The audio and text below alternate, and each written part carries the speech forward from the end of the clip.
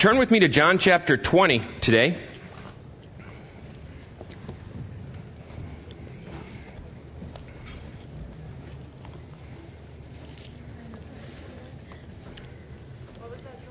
John chapter 20. So much to talk about today. And we're not going to be able to get it all in. And I have been in a lot of prayer about this sermon. And I really want to kind of give you, just personally, I really see I'm going to pick on three vignettes or three little pictures within this scripture that I believe answers this question, and so many beautiful answers on the board here. Because of the resurrection, yes, we do have hope, and thank God we do. We know that our Redeemer does live. We are saved. We can love.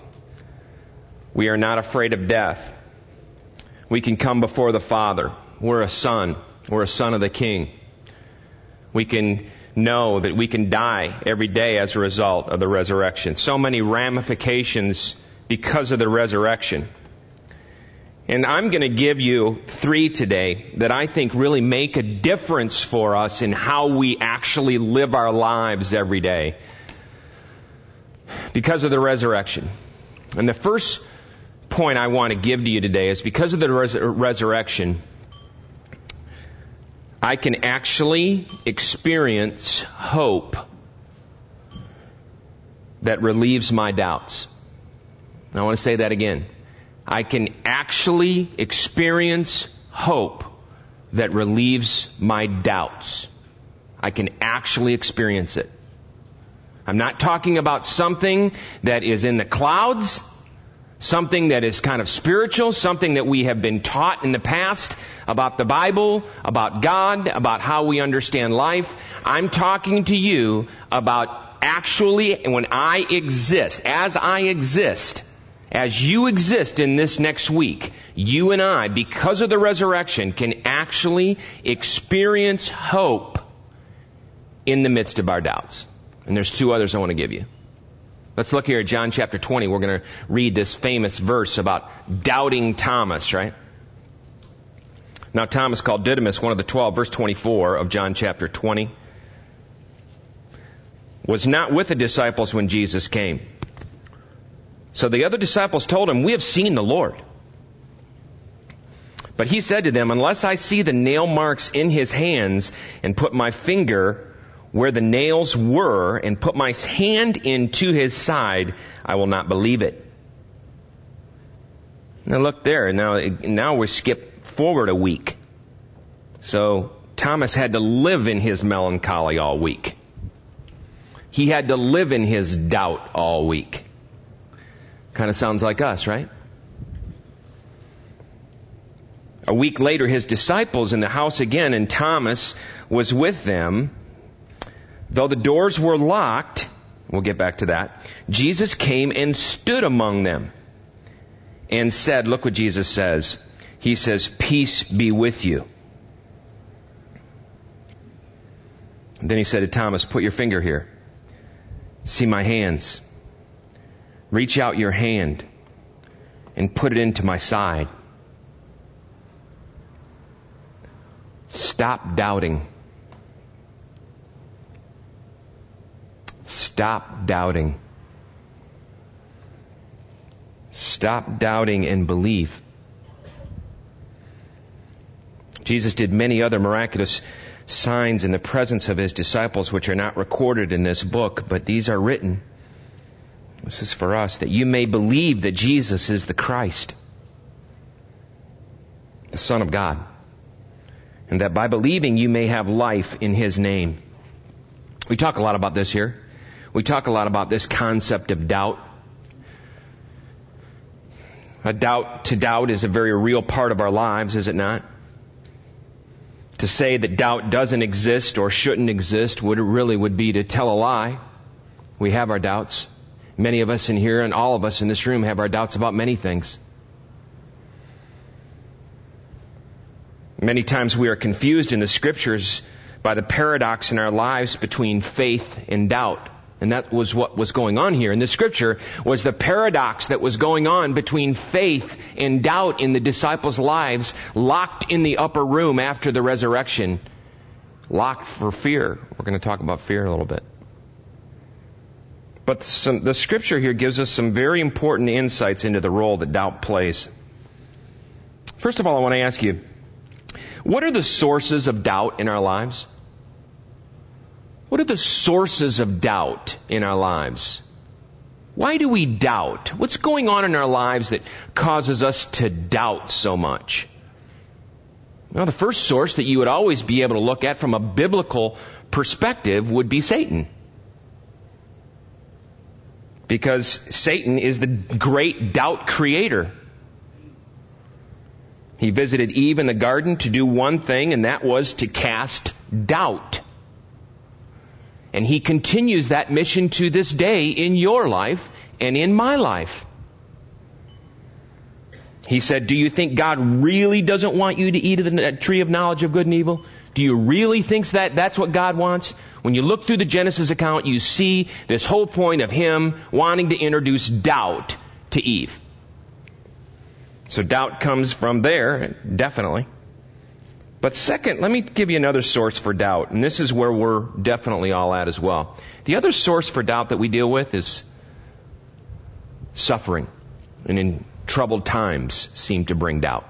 Do they for you? They do for me. When I stood before the casket of my father in 1998,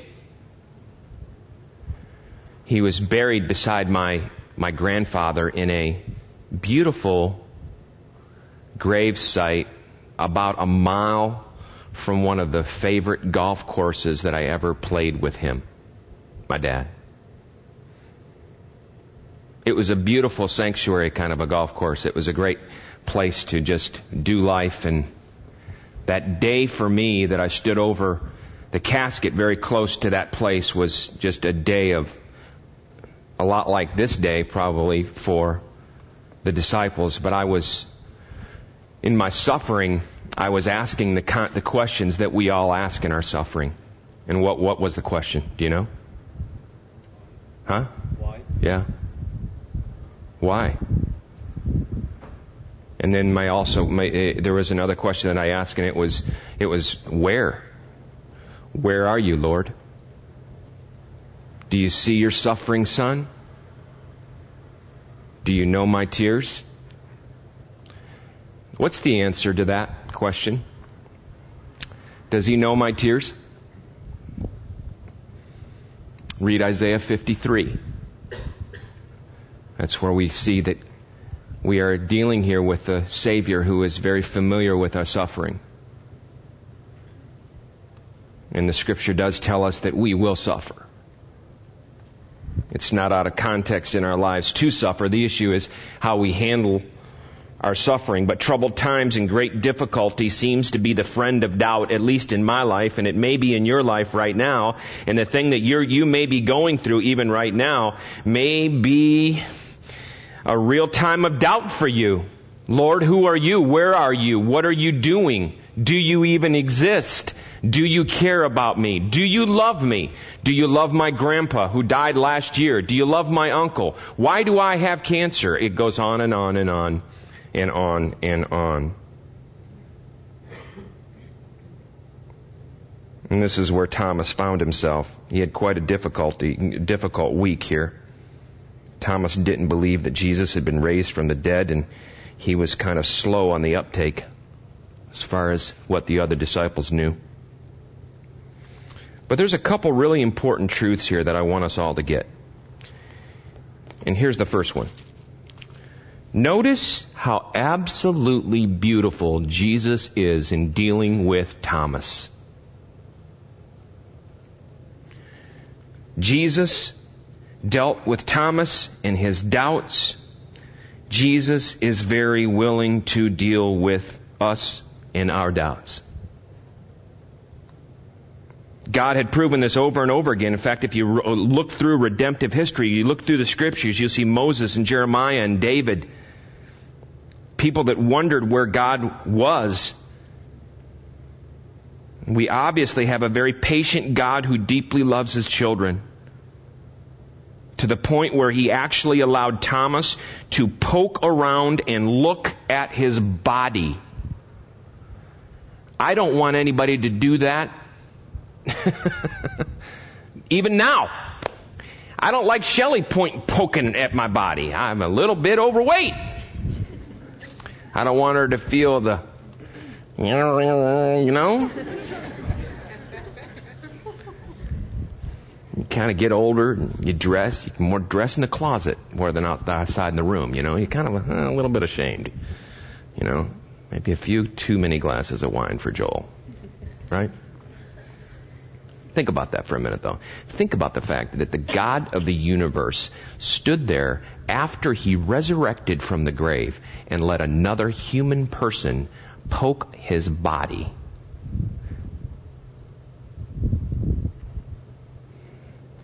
It says much about our Savior. It says much about the beauty of our God, that He would condescend, that He would even show up in the room. It says much about our Savior. And in all His godness, He stooped to Thomas's weakness and humanness. And that's the beauty. But, here we are, and we find it very difficult to admit that we have doubts. Many of us are afraid to admit even the possibility of doubt in our lives. It's not something that we typically will gather our Christian friends and look at each other and say, I want to have a doubt circle. I just want everybody to gather around, tell you what is really messed up and what I really doubt. We don't do that. Or when we do it, somebody says, well, hey, I'm really doubting this. And some other brother will go, well, let me tell you something, brother. Thou will start doing goodest. And I got to show you this scripturist. Oh yeah, we get, it's easy for us to enter into the old language when we're teaching somebody else. When it's about us, we start swearing in another way. Right? That's kind of me.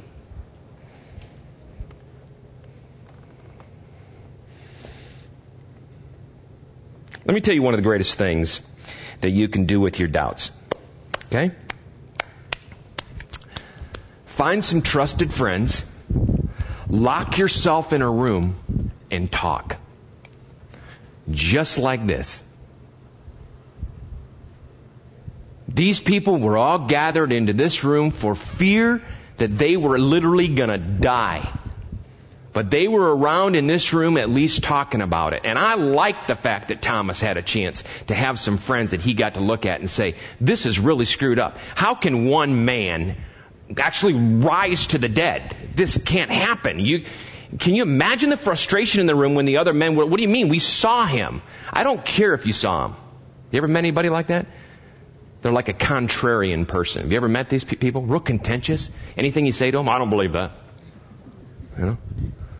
Maybe he was like that. Let me ask you something. Do you have a place? Do you have a room? Do you have a safe place that you can go to that you can just let it all go? No, really. Think about that.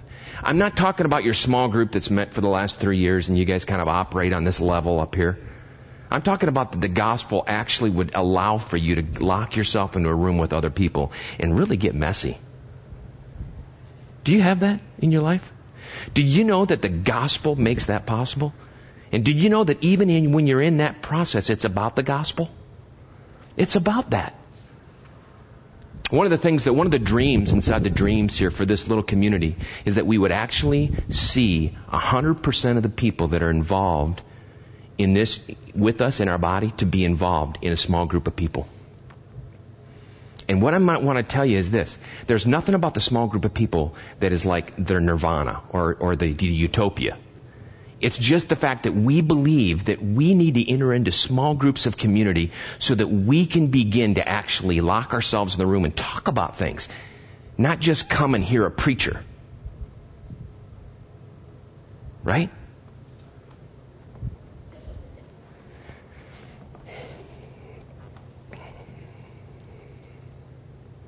Trusted friends,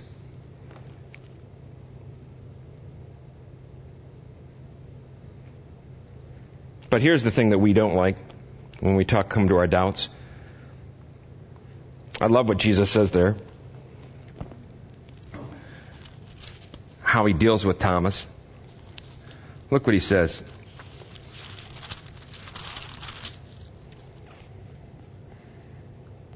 Peace be with you. And then he said to Thomas in verse 27, put your finger here, see my hands, reach out your hand and put it in my side. Stop doubting and start believing, or stop doubting and believe, he says.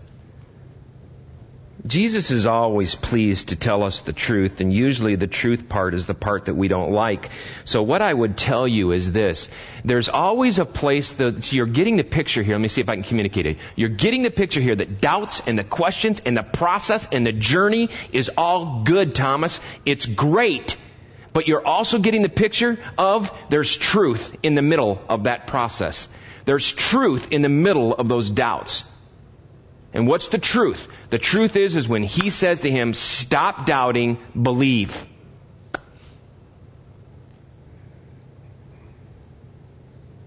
This warning is given to all of us. What are the consequences of not believing? The consequences is this: I am faithless, I am Christless, I am graceless, I am hopeless, I am joyless. Everything LESS, I am without Christ.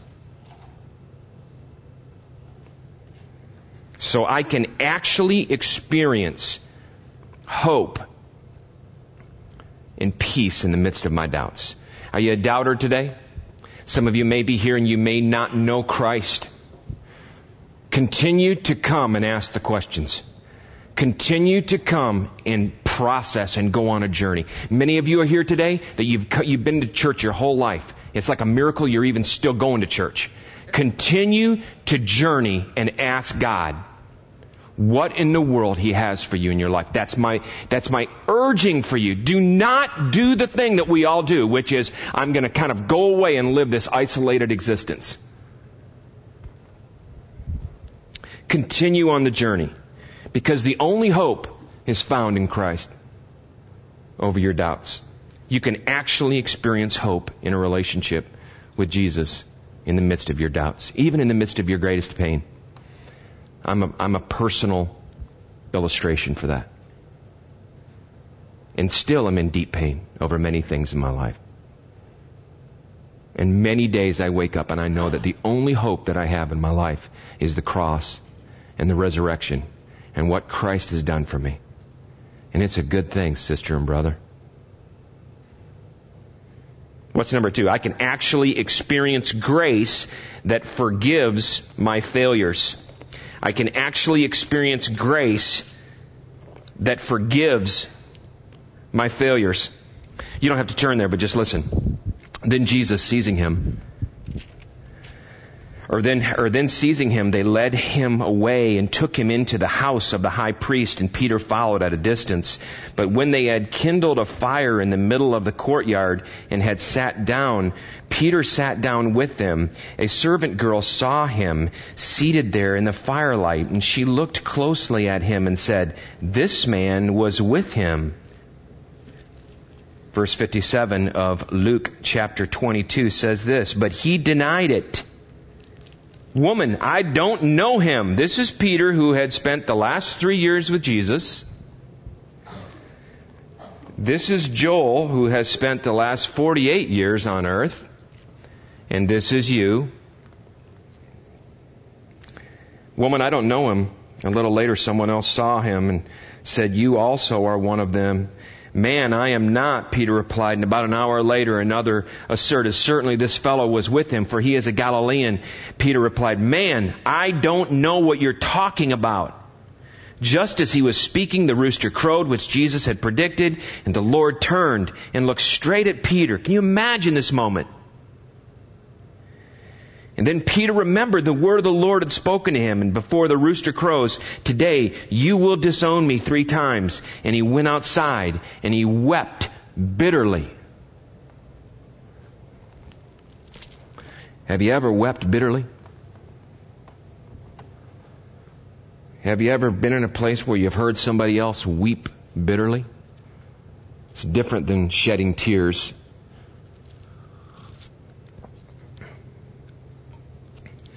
The only thing that comes close to it for me was when my mom died. And I heard my brother wailing over my mother in the hospital. It was horrible. It was horrible. Just the tone and the sound and the guttural wrenching of suffering that was made audible. It was horrible. You know that there's people in this room who have experienced that kind of suffering? Do you know that Peter experienced that kind of suffering on this night? Can you imagine?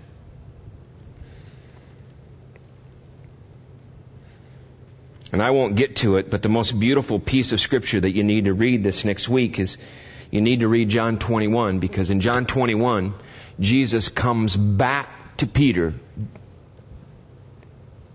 and He reinstates Peter. By the way, do you remember when you were a little kid you played this thing called the Etch-a-Sketch? Anybody, is that, yeah. Am I too old? Am I saying? Some of you are going,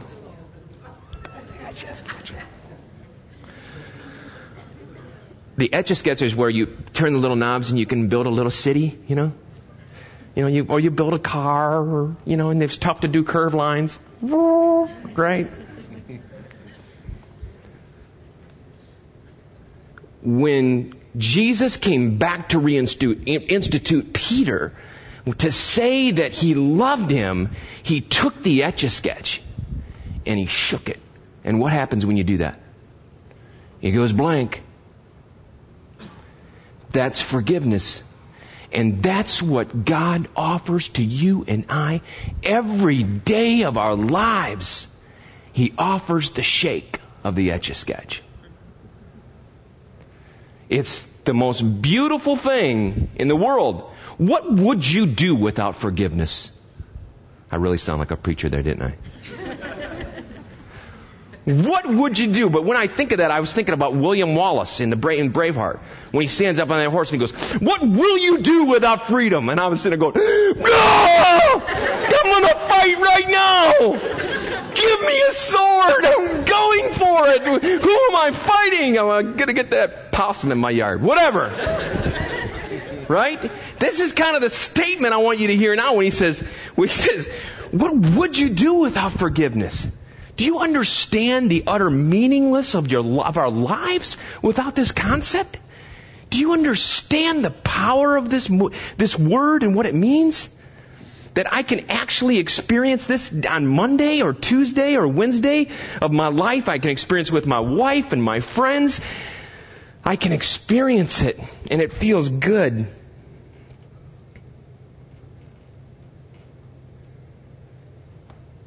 Somebody has said that salvation is God's alternative to meaningless living and dying. What would we do without this?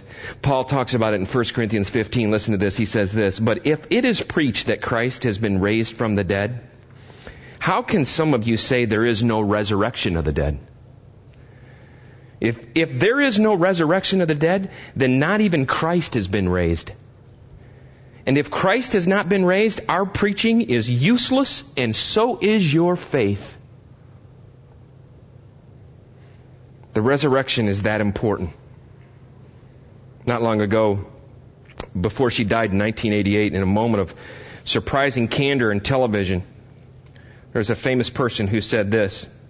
She was a very well-known secular humanist and novelist. She said this, "What I envy most about you Christians is your forgiveness. I have nobody to forgive me." We're forgiven. Many of us, even right now, because of our failures, our Peter, we're weeping bitterly. But the gospel is that your failures don't define you. And we talk about that a lot around here. I don't think we can talk about it enough. Because when Peter was reinstituted by our Jesus, Peter believed that. Peter was weeping bitterly because he believed that he was a failure, that he was a screw-up, not that he had failed or had screwed up. He was one, and many of us in here, even though we know the gospel, believe the exact same lie. And God has the Etch-a-Sketch. God sent His Son. to come and die. And He offers us that kind of forgiveness. It's a beautiful truth, friend. There's a story told about a Scottish king who was trying to evade capture from the English. And as he and his attendant were trying to get away through the forest, they could hear the barking dogs that were on their trail. And the attendant said to the king, "They will surely find us. I can hear the hounds." And the king said, "I'm not so sure." And he ended up evading ultimate capture by running through a stream of water. And when the hounds got to the stream, they lost the scent, the trail had been broken, and the king got away. The memory of our sins prodded on by Satan can be like the baying dogs. Peter surely could hear the hounds as he wept. But I want you to know something, my friend. There is a stream that flows, baby. And it flows red with the blood of Christ. And it's by grace through faith that we are safe. And no sin hound can touch us. The trail has been broken by the precious blood of Christ. We can actually experience forgiveness. Lastly, I can actually experience peace that conquers our fears. We can actually experience peace that conquers our fears. Back to John 20. Look there. John 20:26.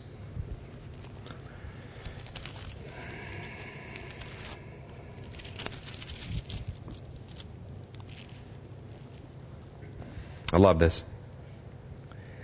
A week later, his disciples were, we kind of hit on this in another way. Let me use it in kind of a different way here.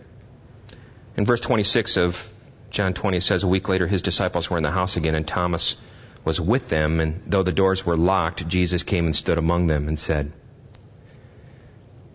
the last point that I want to make with you today is that because of the resurrection, I can actually experience peace that conquers my fears. So doubt, failure, and fears, the resurrection speaks to these three things in a massive way. The disciples were locked in the upper room. They were locked in fear. Can you relate to the disciples' fear in the upper room? Can I ask you a question? What are you fearful about?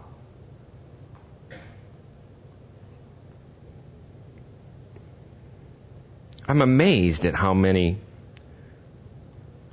of us are fearful. I really am. And I'm amazed at my own fear. The majority of us have a tremendous tendency to move in what I would call a fear funk in our lives, which is characterized by anxiety and angst and despair and dismay and distress and panic and suspicion and timidity and to worry, and it goes on and on and on. The synonyms are ugly in the dictionary for fear. But you know what a fear funk is? A fear funk is actually this. It's a furious, insatiable desire to shut out our pain. And that's what was going on this day. They were fearful, and they wanted to shut out the pain of all of life in the upper room. But we say the way I'm going to handle life struggles is by locking all the doors and living in my state of anxiety. Or the way that I'm going to handle my struggles is if I go to my therapist. Or if the way that I'm going to handle my struggles, and we can walk all the way down the line. But it's almost like we kind of enjoy living in this state of anxiety. And then many of us may have made a very awful decision in this room. And that's this. I'm going to not only lock the doors and live in a fearful state, but I'm going to do it all alone. Because nobody else will know my suffering.